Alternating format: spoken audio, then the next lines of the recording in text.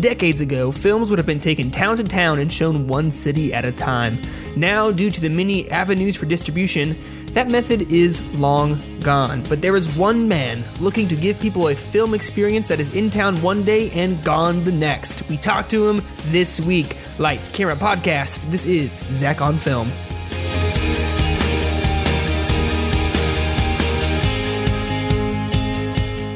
Hey everybody, welcome to this week's episode of Zach on Film. It is a very special episode. It is an interview episode.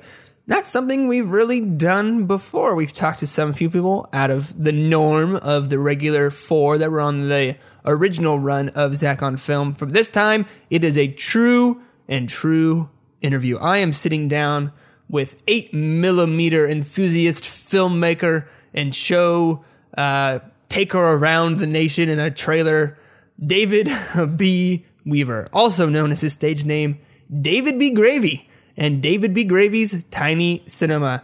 I found out about David B. Weaver when I was just, scrolling through a bunch of different Kickstarter projects one day. Stumbled upon a Kickstarter for a new silent sci-fi film shot entirely on 8mm to be shown in what is called David B. Gravy's Tiny Cinema. Tiny Cinema is a trailer that David converted into an 8mm only film cinema that he takes around and shows people these 8mm films. It just totally blew my mind. So awesome, so different than what is, how we watch and consume films today. Harkens back to the way films were usually shown around the nation. They toured them, took them on tour like a band. But now David's trying to do that. He's got a Kickstarter going. So we talk about how he got into 8mm film, why he likes it so much, where the idea for the Tiny Cinema came from, and he dives deep down into this idea for his new 8mm silent film. That's kind of a total B film sci-fi project that involves an alien with a disco ball attached to their forehead. I laugh a lot. It's a great interview. It was a good time to talk to David. I'm super excited for you to listen to it. I think when I saw the project that I thought, man, I think the listeners of Zach on Film will really dig this. So I hope you do. No more wait. Here is my interview with David B. Weaver.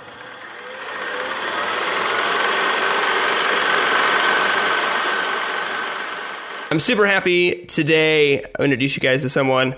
I stumbled upon a Kickstarter earlier this week, and it just blew my mind, and I had to talk to the guy behind it. So everyone, welcome to the show, David B. Weaver. Hello. Hey. David, where are you at tonight? You're on the road, right? I am on the road, correct. Yes, I am in Austin, Texas on this fine evening. All right, that's awesome. And so what is the reason you're down there and the reason I kind of want to talk to you tonight? Yeah, well, so I am on tour with my project, which is called David B. Gravy's Tiny Cinema, which is a tiny cinema that I built. It's like it's a mobile, it's in a trailer. Mm-hmm. It's in a cargo trailer, and it's got 4 seater seats in there. And yeah, I take it around. I screen short, silent film on Super 8 film and play live musical accompaniment. It's like a sideshow attraction for events of all kinds. Yeah, when I saw your project and saw the big thing behind the project, which we'll get to in a little bit, this Tiny Cinema, how you're just traveling around and showing people Super 8 films, it just made me so happy on the inside from like a pure, just like film geek guy. Like it was just like that sounds like the funnest time just to sit in the back of a trailer and watch these little films. That's great. That's I love that. I hope that it instills joy in the inner film geek in us all. So what was the motivation that you had to even start this project? Yeah, the motivation, that's a great question, Zach, that I wish I had like a cool, succinct answer to. Yeah. When people ask me in the tiny cinema, when I'm sort of playing this character of Davy B. Gravy, I usually just tell them that it came to me in a fever dream. Okay. Which is not true. The truth is, it's kind of a long, I don't know, it's a long build-up. It's like, I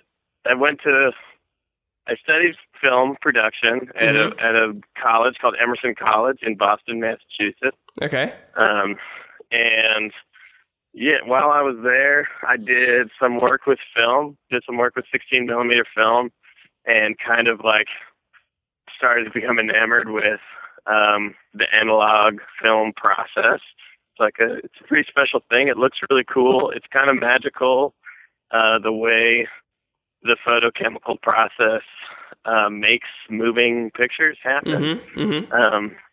I think. So anyway, a buddy at Emerson College turned me on to Super 8 film, which is like very, very easy to work with. It was made to be kind of a consumer product back in the day. So there's still cameras around. They still make film, and they're all very user friendly. And it's kind of it's something that anyone can kind of get into, and I got into it immediately. I started shooting it and projecting it, and I did a project with this guy whose name is Riley, and a few other folks, that was called March of the Proscenium Arch, A Mystery of Great Magnitude. Okay. And this is a very long-winded answer. No, it's good. I want to know it all. I want to know it all. So yeah, it's an awesome project. It's probably my favorite thing that I was a part of when I was in film school. It was like basically Riley was messing around with some Super 8 projection and realized that if you put a magnifying glass in front, like in between the lens of the projector and the screen, it like inverts the image on the screen. Whatever is happening optically there, it like inverts the image. So he called me up. He's like, "Come check this out." So I checked it out, but it was like a small image on. It was you could only really see it in focus if the magnifying glass was real close to the screen. I was like, I wonder if you could do like the whole frame, invert the whole frame by pulling focus on the projector. So we tried that, totally worked, and it created this really weird, like, it turned the 4x3 Super 8 frame into this like circular, kind of, or even more dreamy frame that kind of like vignetted out at the edges. So we're like, we have to do something with this. So that's awesome. Yeah, it was really cool. So we came up with this project, March of the Proscenium Arch, A Mystery of Great Magnitude. And it was this kind of silly little detective story, like a little like noir vibe. And it was all kind of this POV, it was, shot point of view. And we had this big kind of like flashback memory sequence. So we shot the entire thing, with the Super 8 camera upside down, with the intent to invert it again with the magnifying glass, and have it be like this kind of like weird washy memory thing. And the project kept rolling. We got our friend Jared to write like a guitar score to it. I did like a live narration thing, and then we had a dude who was just working the magnifying glasses and pulling focus on the Super 8 projector. Wow. And it was this kind of like projection performance thing that I thought was really cool. I was like very, very into this project. I liked the Super 8 quality of it. I liked the performative nature of it. And we performed it a couple of times. Once in like a really small apartment. We invited a bunch of friends over, people just like sitting on the floor, snapping along to the live score. And it just felt like a cool, like intimate group film experience, like nothing I'd ever really experienced before. Yeah. So anyway, fast forward to like last year, at some point, I'm hanging out with an old friend of mine named Brett, who lives in Oregon now. I was living in Boulder, Colorado at the time. and he's telling me about this carnival festival thing that he was trying to start, trying to create in Eugene, Oregon, called the Cowboy Cabaret, which never actually happened. But it was an exciting prospect. He was like, I want you to be a part of the Cowboy Cabaret. And I didn't know what I was like, what do you want me to do? He's like, I don't know. So we kind of just thought about it for a while, and we had been sort of just hanging out, listening to records and watching Super 8 movies, because it's just fun. It's just, whatever. I'm into it, Zach. Anyway, well, I ended up telling him about this March of the Proscenium Arch, A Mystery of Great Magnitude project. He thought it sounded really cool. I affirmed that indeed, yes, it was really cool. And we came up with this idea. It was called Dave's Nickelodeon, and it was going to be like a one-time structure. We're going to build like a little structure at the Cowboy Cabaret, and it was going to be kind of, this like silent movie projection performance booth at this random festival in Eugene, Oregon.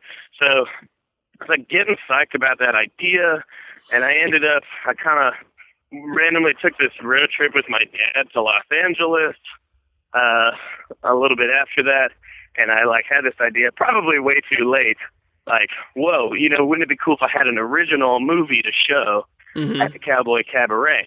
So I like called some film school friends of mine that ended up in LA, put a little team together, and wrote a little silent movie story, which became this film Low Noon, which is the first original Tiny Cinema movie. And we shot the whole thing. It was kind of crazy. Very like the whole production was just thrown together, but somehow we did it. We got everything shot, and then it was after that. And again, I am sorry for how long this story is. No, yeah, I am riveted. Okay, it's awesome. It was after we had shot that movie that the Cowboy Cabaret like fell apart. Essentially. Oh no, yeah. But it was like, okay, like I've even like shot this cowboy movie, and this idea seems so cool, so I tried to just roll with the Dave's Nickelodeon thing, and through, I don't know, just like bouncing the idea off of people, it turned into like this, at one point the plan was to have it was still going to be like a structured thing. It was going to be this like weird, like erector set situation with like a metal frame of some kind that with like wood panels that I would hang off of it and then set up like folding chairs in there. It's a terrible idea. But it was, it was like, well, then I could keep setting it up or I could move it around until someone was like, why don't you just put it in like a horse trailer or something? So I was like, that's brilliant, because then it can be this installation thing and I can make, it doesn't have to just be like lame folding chairs and stuff, and it's there's a million reasons why that makes more sense. So anyway, long story long, at some point the name changed to Davey B. Gravy's Tiny Cinema, and I knew a dude, this guy named Hoff, who is kind of a hill sage. He has a big orange beard. He used to work with my dad. He's an electrical engineer, but he also is a welder and a blacksmith, and he's just like a brilliant dude. Yeah. So I asked Haas if he would help me create this Tiny Cinema thing, and he was kind of just like, it's an interesting idea. I don't know if we could actually do it, but like get some theater seats and get a trailer and then call me. So I found a trailer on Craigslist, and I talked to some folks I knew. I had volunteered at the Boulder International Film Festival for a while, and they had these cool old theater seats that came from a closed movie theater in Boulder in their offices. Awesome. And I talked them into donating 4 of them to the project. Mm-hmm. And I called Haas up and started working on constructing the thing. Yeah. Oh, also, I contacted the people who run this thing, Boulder Outdoor Cinema. Oh, yeah. It happens a lot of places. Yeah. But, outdoor cinema situation. And I was like, would you be interested in this kind of project, hanging out like before your movie starts at the outdoor cinema? They're like, yeah, we would like that. Oh, so, that's huge. And then that was like another important piece for me in like building the thing. It was like, okay, there's a new venue for it. Yeah, absolutely. The Cowboy Cabaret is gone, but like these people want to check it out. So anyway, yeah, this is pretty much the end of the story here, and it's not like a super interesting one. And no, but it is. That's kind of like how it all came together. I think there's a lot of, as the dude of the Big Lebowski says, like a lot of ins, a lot of outs, a lot of what have yous, and it was a thing. So yeah, so that was like the motive or something. That's the story of the creation of. That's so cool. It seems like the performance part is so big because with your first project back in Boston, you guys were all like there, like amongst the people performing this piece while you're showing this film, and then with the Tiny Cinema, you actually play the music, right, while the films are showing. Yes, yeah, it's live music. Yeah, that's definitely a big piece of it for me. I think I play acoustic electric ukulele, and I play. Awesome. Yeah, it works out. It works out. It honestly, so I play the drums mainly. That's the instrument I'm most proficient at as a musician, the drum set. I kind of had also in college just sort of like dabbled around, professional dabbler in the ukulele arts. So it was kind of just the one thing I had. It was kind of just like that was the melody instrument I knew how to play. So it was sort of the default. But then I kind of realized later, like, it's thematically appropriate. It's like a tiny guitar. Oh, yeah. Everything about it is tiny, you know? But yeah, so I play ukulele and I play this it's a touchpad synthesizer thing. Made by a company called Korg, called the K-Oscillator. Those two things are the main musical accompaniment in the Tiny Cinema. And beyond that, it's also like there's this like character of Davy B. Gravy that has kind of emerged. That's like this old timey like carnival barker kind of like, I don't know. You ever seen a moving picture? Like that kind of... Oh, that's awesome. Yeah. Is that just a character that developed as you put the Tiny Cinema together and started showing it around places? Or is it something you had in your mind as you're going in? Yeah, not really. Like it wasn't super... I don't know. It's hard to say. It was sort of just like... it sort of all just like fell together, kind of like the Tiny Cinema did. Like the more it all like fell into place, the more. I don't know when I decided to go with that name. It's a pseudonym that some friends gave me at Emerson. Oh, okay. Davy B. Gravy. They just would call me that sometimes. So that's like an old name. I just kind of appropriated to this project because it felt like it fit. And then I don't know. It like the more I shopped the idea around, the more people were like, "That's kind of like an old carny sideshow kind of thing." And yeah, like, it has that feel. It just has that vibe to it, yeah, which I'm into. I like that. Yeah. So I don't know, like it just sort of developed with the project, and like as I got out there and started performing the project more, like exhibiting the Tiny Cinema, it just was kind of, it's just like, I don't know, I just was kind of improvising in this carnival sideshow mode, and it kind of like, it's still developing. It's still kind of like being created, I feel like. It's always changing in a way, or like honing in on. But anyway, so it's a big kind of performance art thing too, I think, which is, I don't know.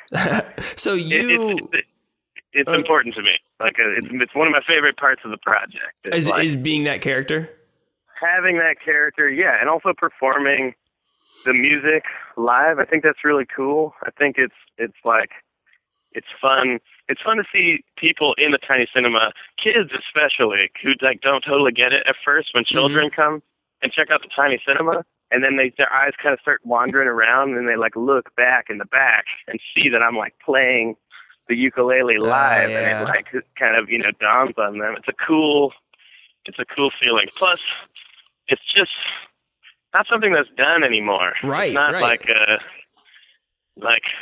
The whole thing is real old timey, but the silent movies and having like that live. Traditionally, it's like a piano accompaniment. That's what I always think of in like Charlie Chaplin movies and stuff. But I always thought that was cool, having like a dude there, like watching the movie and like enthusiastically playing along and like making noises with the piano that weren't necessarily musical, but were more like frenetic and like more just expressive of actions that were happening on screen silently. I always thought that was really cool. And I was like, also, I think, should I stop talking? No, I love it. Do you have more questions you want to ask me? Oh, I have so many questions. I am rambling really hard right now. You're answering so many of my questions that you have just when you're talking. All right. Well, that's good. All right. We're taking them down. Oh, absolutely.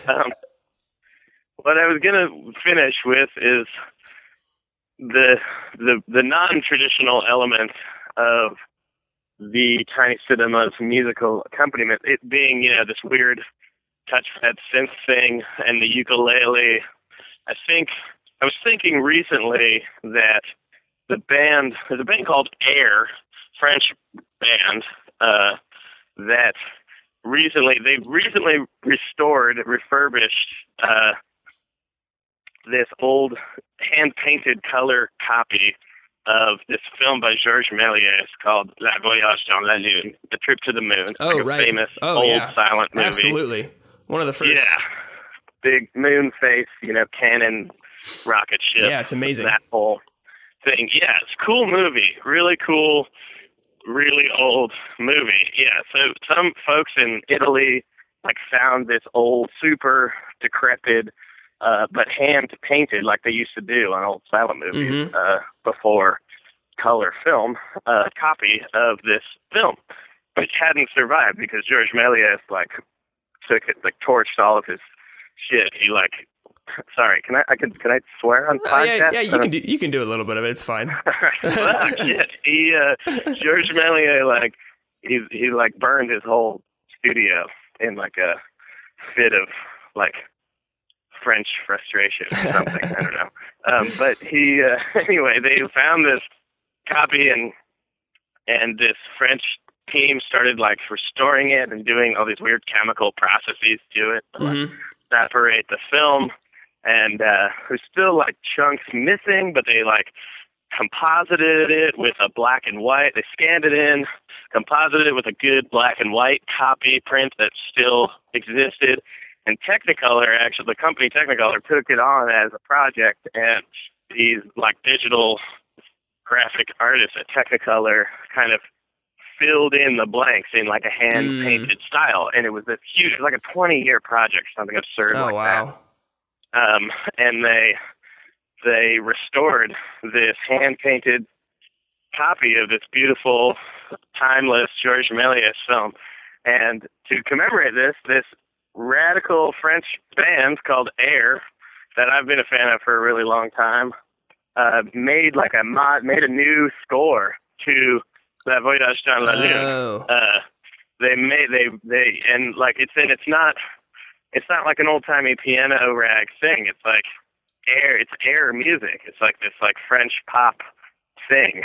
Okay.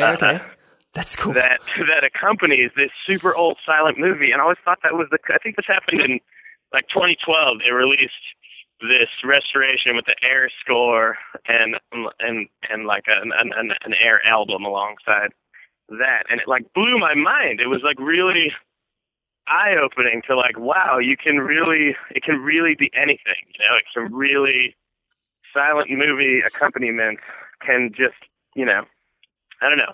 It was like, that was also, I feel, an important factor in the creation of the tiny cinema. Yeah, because you're not showing just your own creations. You're actually showing a lot of other people's work and then creating scores for those also, right? Correct. Yeah. I have, just the one original tiny movie. I call them tiny movies. Tiny movies. All right. Thematic consistency, sure. Whatever.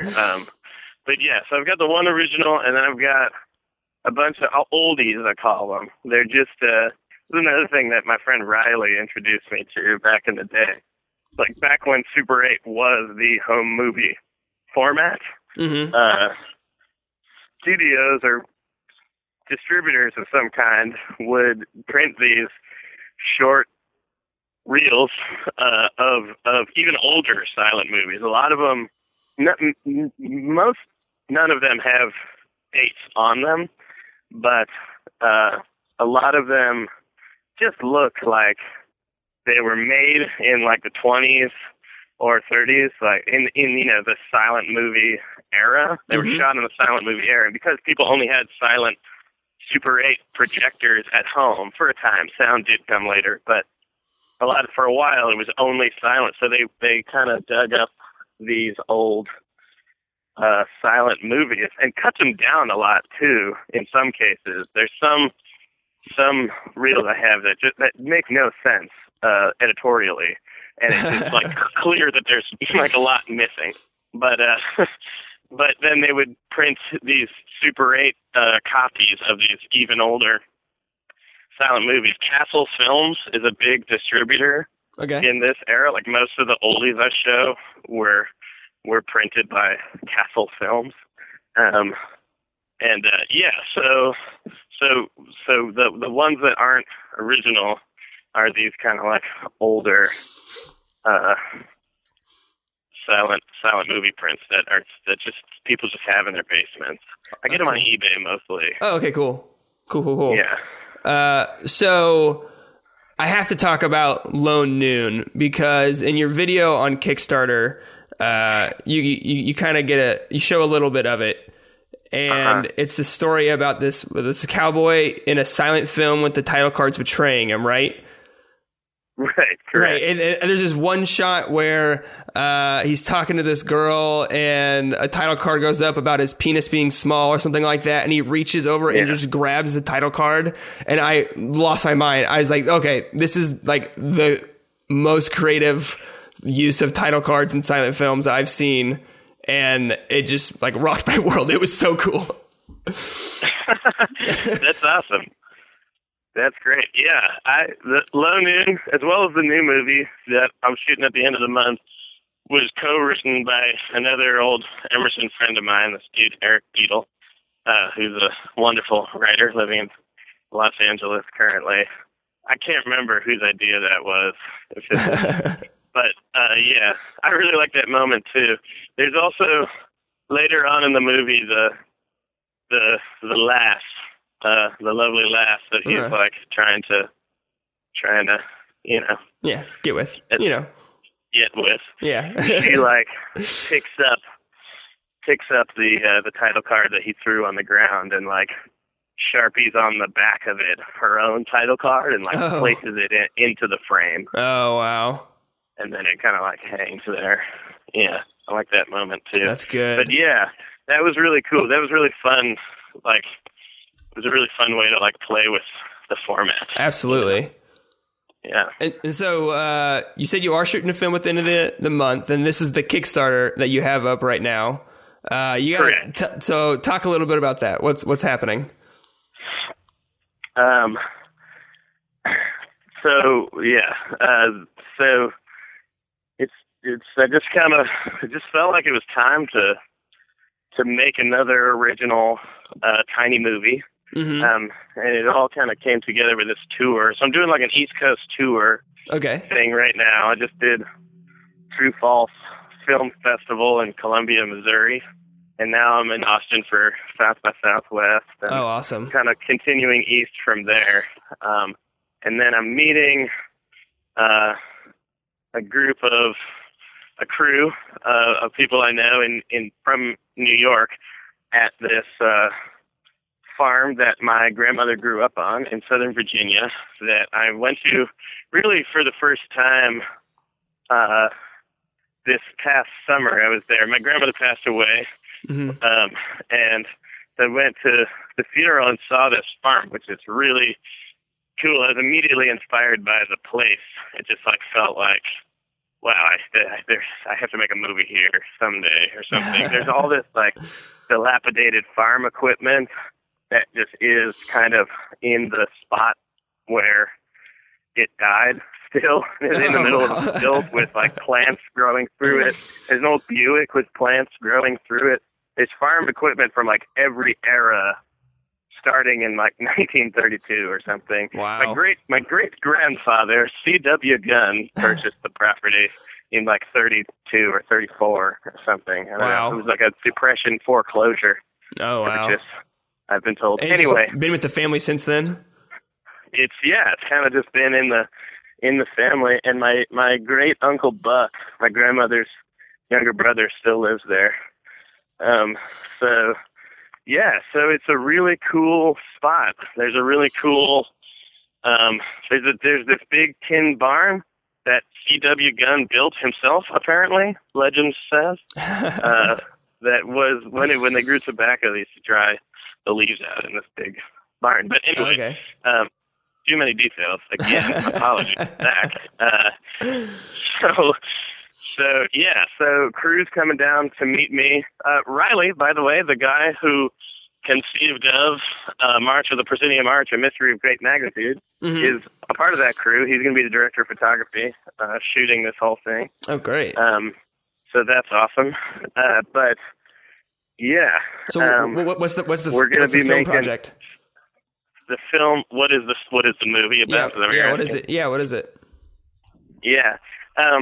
This is another thing I'm notoriously horrible at pitching, so get ready for a long-winded thing. All right, I'm ready.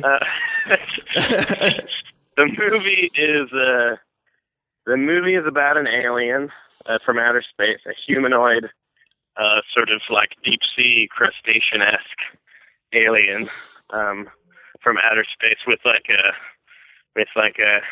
anglerfish forehead lure that's actually a tiny disco ball.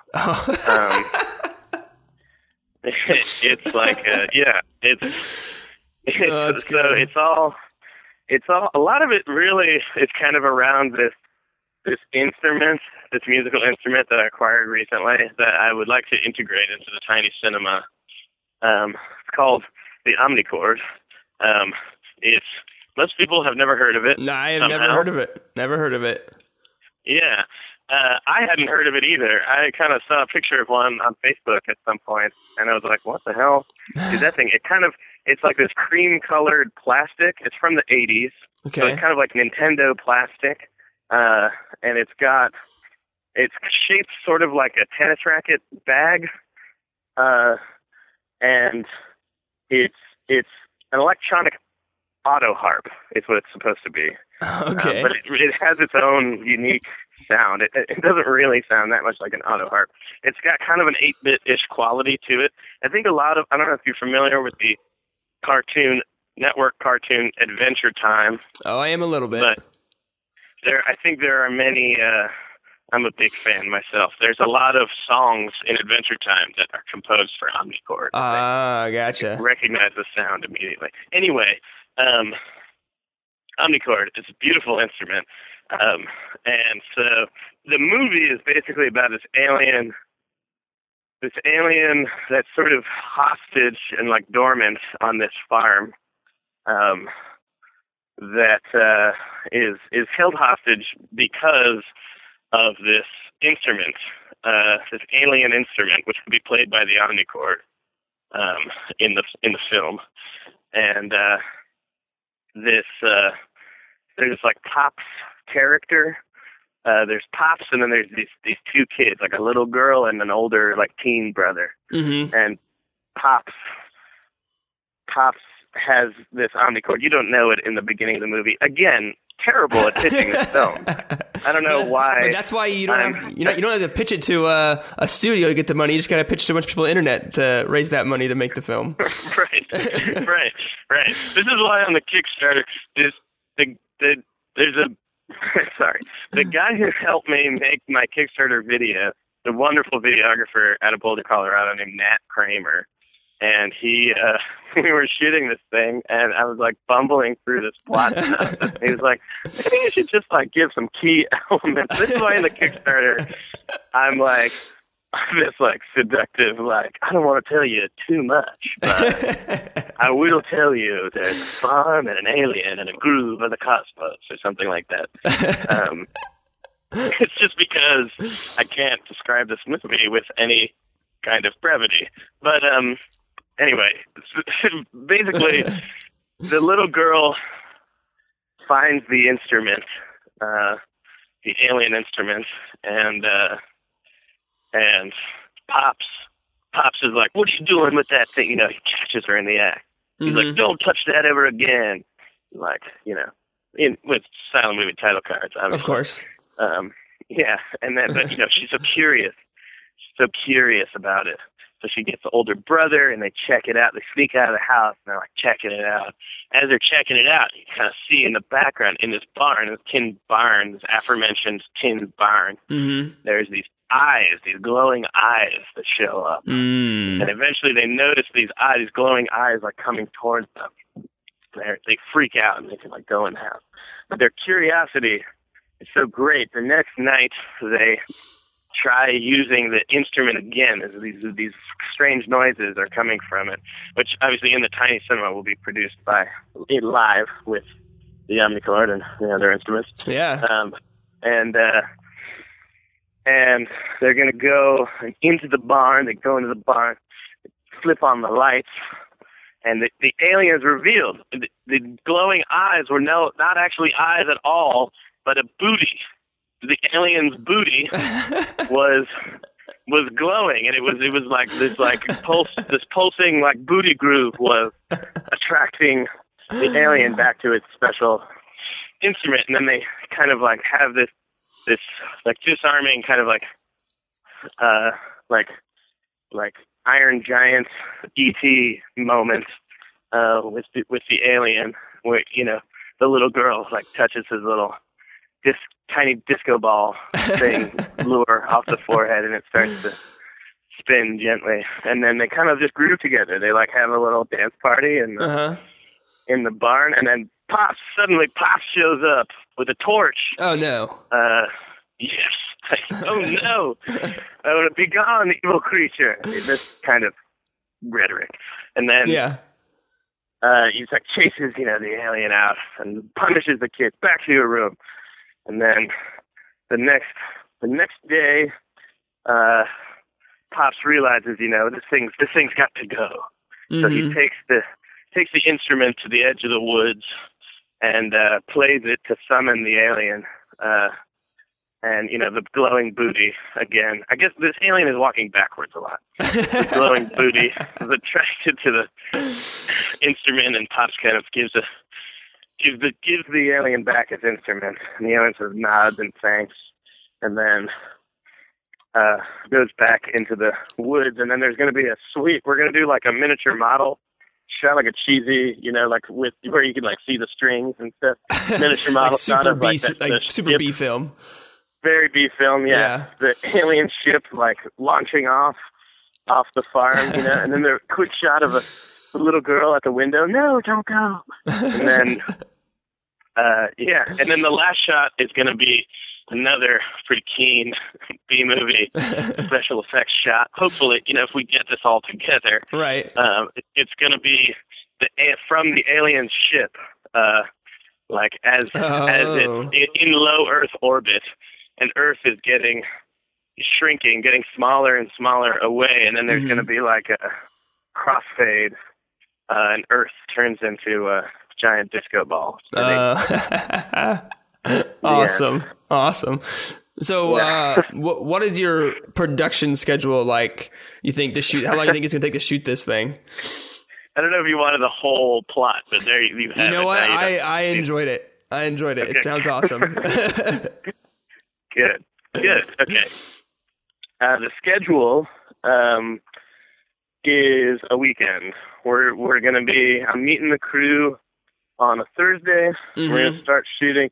We got to make it a weekend because of the kids. Because there's kids in the movie. Kids have to go to school. Sure. Apparently. Sure. So I guess. Sure. Yeah. Sure.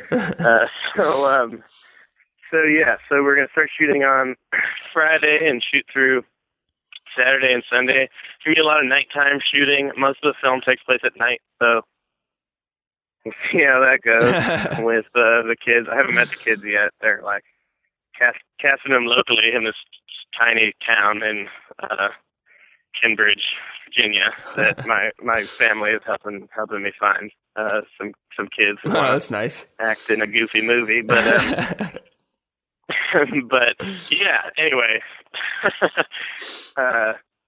so we're just Friday, Saturday, Sunday is the plan, and then I'm going to be continuing on with the Tiny Cinema. I'm going up to Boston first. I'm going past New York over to Boston. I'm going to do some stuff in Massachusetts and then back to New York. Hang out, have at least one Tiny Cinema gig in Brooklyn on April 10th. And then that weekend we're going to finish up the special effects shots we're going to do in New York, the miniature model shot and the disco ball crossfade thing. So that's we're going to pick up later when I'm in New York. Yeah, so that's kind of it's a preliminary sketch. Gotcha. So if you raise all the money and you get the film done, is it just going to show in the Tiny Cinema? Is that where people are going to have to find you out on the road and they can watch this thing? Yep. Yeah, there is going to be a digital copy online. It's going to be private. Gotcha.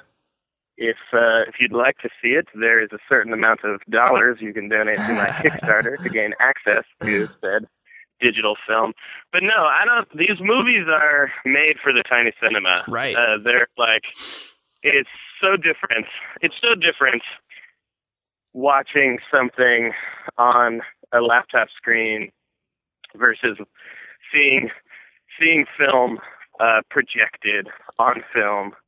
And particularly in the Tiny Cinema, it's a whole experience. This film is like built around this experience again, with the like live music and the instrument being in the movie, and it's like a whole. Everything ties back to the Tiny Cinema. I'm thinking about, and I don't know how possible this is going to be. It might not be at all possible, but so there's this kind of disco ball theme going on in this movie. And so I'm going to call Haas up and see if we can rig up some kind of like tiny disco ball to be hidden like in the ceiling of the Tiny Cinema, and then at some point I can like deploy with a string or something to like enter into the projection beam of the Super 8 projector and like does its disco ball thing. Yeah. On the walls of the Tiny Cinema, but with the film projection on it. Oh gosh, that's so cool. Yeah, it's a cool idea. I don't know if it's actually feasible. The ceiling is pretty short. It's like a 6-foot Tiny Cinema. So we'll see. Like, I don't know if that's actually going to be a thing. I don't know if any of this is going to be a thing, but a Tiny Cinema exhibitionist can dream. Can he not? Absolutely. And that's what I mean. The part of that I love is how you just built this whole thing around it. Because, we go to the theater anymore, and you're right. We don't watch it. We don't get to see a guy down in the corner playing a piano. It's just all pumped through in Dolby Digital 5.1. And it's just it's a whole different spirit. It's like, even if someone did give enough money to your Kickstarter and could watch your new film on their laptop, it's like you're not there in the room with them playing the instruments, and they're not seeing it projected up onto the screen in Tiny Cinema, so it loses like a huge part of the whole experience. Loses a lot. I agree. Yeah, it's very experiential. The whole Tiny Cinema thing is very like, it's an intimate experience too, which is different. I mean, movie theater, large movies, whatever you call them, regular films, Sure. they're cool. I like them. Yeah. But it's really different. Also, it's really going to the cinema. Great activity, wonderful pastime, but it's like there's almost no film projectors left out there, which is fine. That's that's how it goes. Yeah. But even it's kind of nice with the digital projectors. You still get a little bit of bounce back from a projected image, rather than pixels illuminating on a screen. There's a little bit of that kind of like softer bounce, light bounce situation happening. It's just different. The tiny cinema is just like, it's got this grainy film thing going on. It's like an actual silver screen in there that really pops, really glows. Oh, good.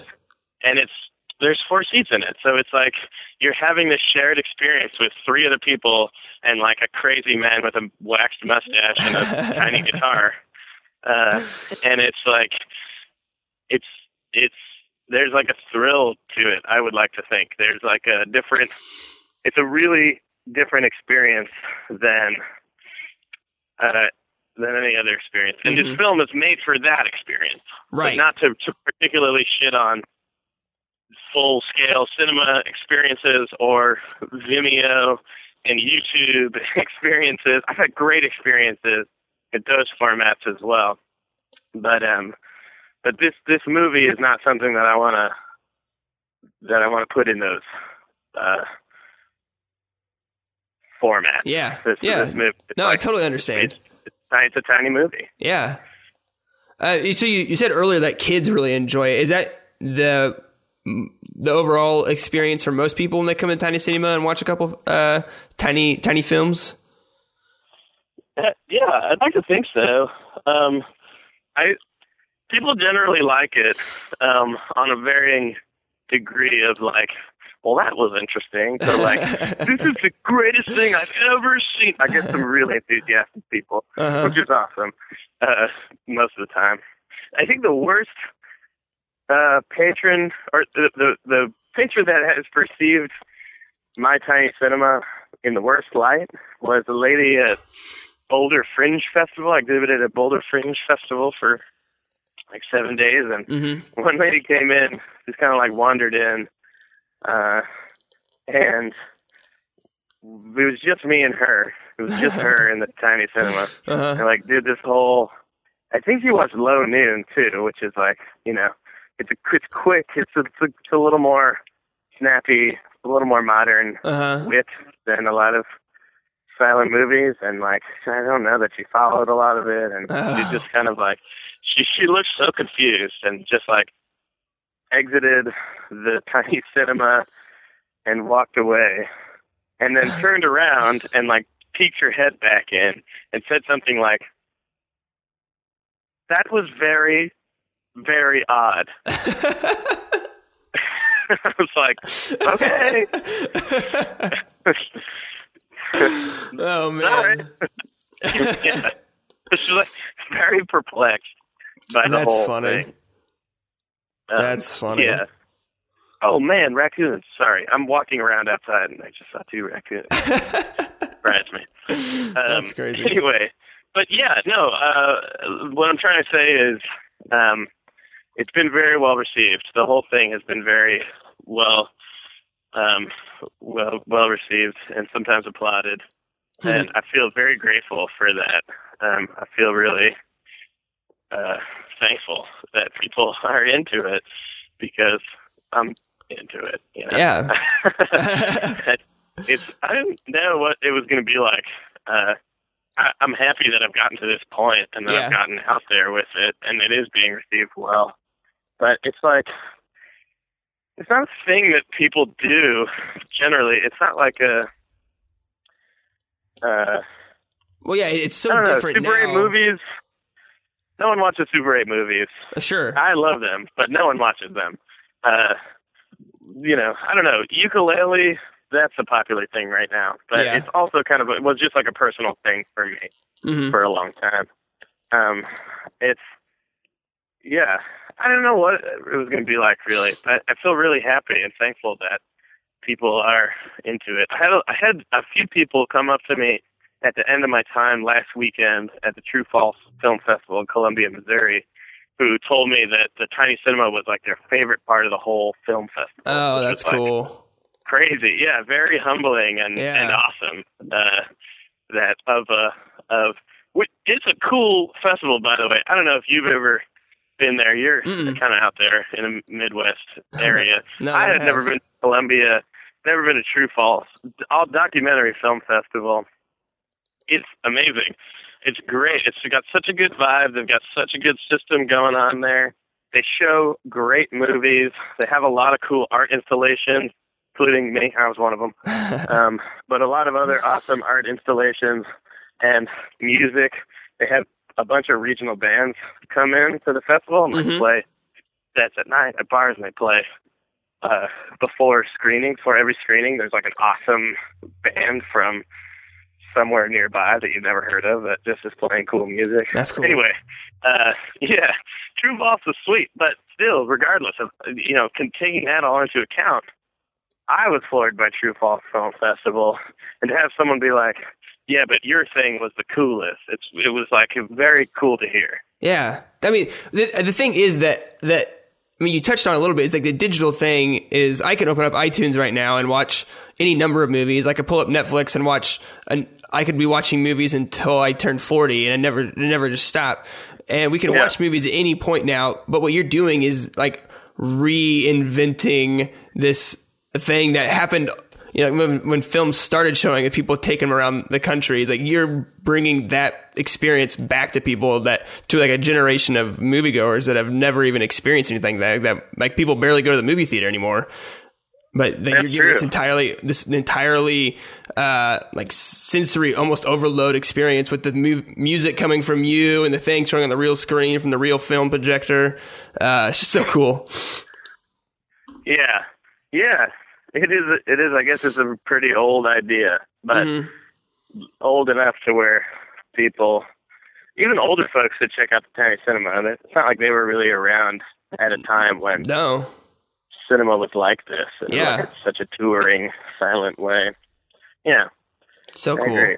So, what are your upcoming tour dates so people might be able to go out there and catch a Tiny film? Great question. Or is there a place people can like find it online or anything? Definitely. I have a Facebook page. That's where I, for the most part, update all my happenings. And that is facebook.com/DavyBGravy. I have to tell you, it's spelled weird. It's Davey, not that weird. B as in boy, or Batman, which is my middle name. There you go. And then Gravy, Gravey. Not like the sauce, more like a grave. Oh, gravy. Gravy. Yeah, I don't know why, but that's how it is. Anyway, facebook.com/DavyBGravy. And I also have a website. That's graviestinycinema.com. So that's a virtual place you can visit. Totally. And then there's the Kickstarter, right? That people need to go check out. They check out and donate. Yes, please check it out. We're over halfway of the Kickstarter journey now, and not over halfway to the Kickstarter goal now. There's like a long way to go, and So please check it out. Check out the movie. Check out. Think about if you want to throw a couple bones Gravy's way. I would super appreciate it. Yeah, everyone should. Kind of the tour. I'm sort of making up as I go. Still. This is my first time really doing anything on this scale. I just built a Tiny Cinema last summer, so it's like I had one tiny tour in October out to California. It was just a week, like there and back. This is like, so anyway. It's a lot longer. It's a lot longer. This is a lot. This is 6 weeks. This is the biggest thing I've ever done in my life. But I'm at South by right now. If you have any listeners at South by, I'm doing be exhibiting at Earphoria on Tuesday, and Metropolis on Thursday, I think now. And I'm working on a Wednesday gig in there. There will be more to come. And yeah, I'm trying to think what else is solid. The Living Room is the venue in Brooklyn on April 10th. If you live in New York, I'll be at the Living Room playing outside. An awesome Colorado band called the Still Tide. Also, check them out. Yeah, so yeah, those are the big dates I have solid right now on the tour. And there will be more. There's more every day being posted. Of likes of, hey, like the Facebook thing, whatever. Okay, yeah. I'm sorry. No, good. You're good, man. Thank you so much for taking the time to talk to me. It made me so happy when I saw this, and I think, and I hope a lot of people will dig this and then go over to your Kickstarter and throw in some money to make that new tiny film happen. Cool. You're welcome, man. It was a pleasure talking to you. Thank you for having me on the show. Absolutely. So have a good tour. I hope the Kickstarter ends well, and then your Alien movie gets made, and then I'll have to hunt you down on the road, and so I can watch that thing. Fantastic. Perfect. All right. Well, thanks, man. Think small. Think small. And there you have it, like the first true interview on Zach on Film. I hope you all enjoyed that talk I had with David. I really enjoyed it. It was a lot of fun to talk to. I didn't realize he was walking around outside all the time. That was really funny when he talks about raccoons. I hope the sound quality was fine for all of you audiophiles out there. Never done an over Skype to a phone call interview before. That was a new thing. That was quite fun. I enjoyed that whole process. So I hope you liked the interview. If you have a few bucks to give, go over to David Weaver's Kickstarter project, and let's see if we can raise the money to make that sci-fi film. I think it sounds awesome. I am a backer. I will tell you that right up front. I guess not up front. It's at the very end of the show. I backed the project. Because I think it just sounds so cool, and I would love to see it get made. And even if I don't see it, I would just like the idea that that film is out there, and old ladies are wandering into trailers to watch films, and that could be something they watch. Also, David talked about the updated version of La Voyage dans la Lune, which is also for all of the English speakers, including myself. That is A Trip to the Moon by George Méliès, one of the early super influential films. If you haven't seen it, you totally should. It's kind of trippy and super awesome. And there is an updated color version. There is a show down in the show notes. It's linked onto the page on majorspoilers.com. You can watch it right there.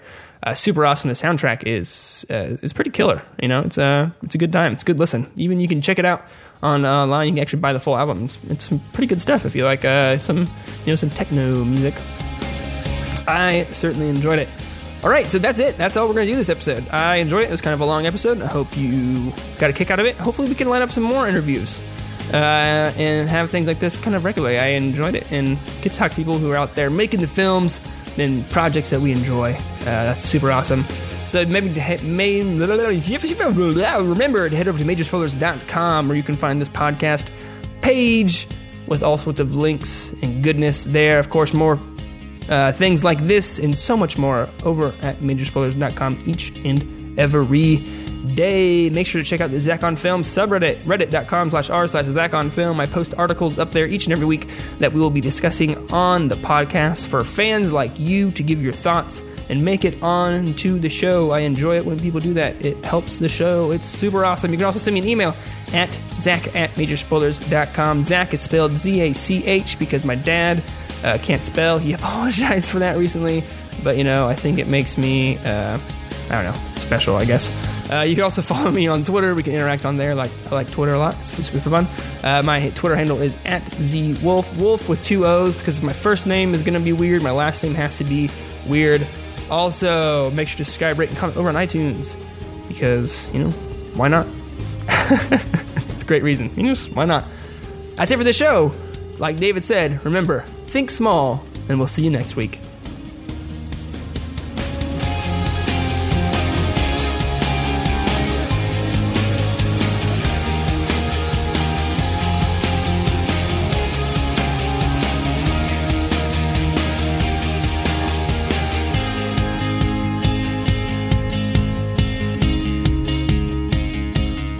This podcast is copyright 2015 by Major Spoilers Entertainment, LLC.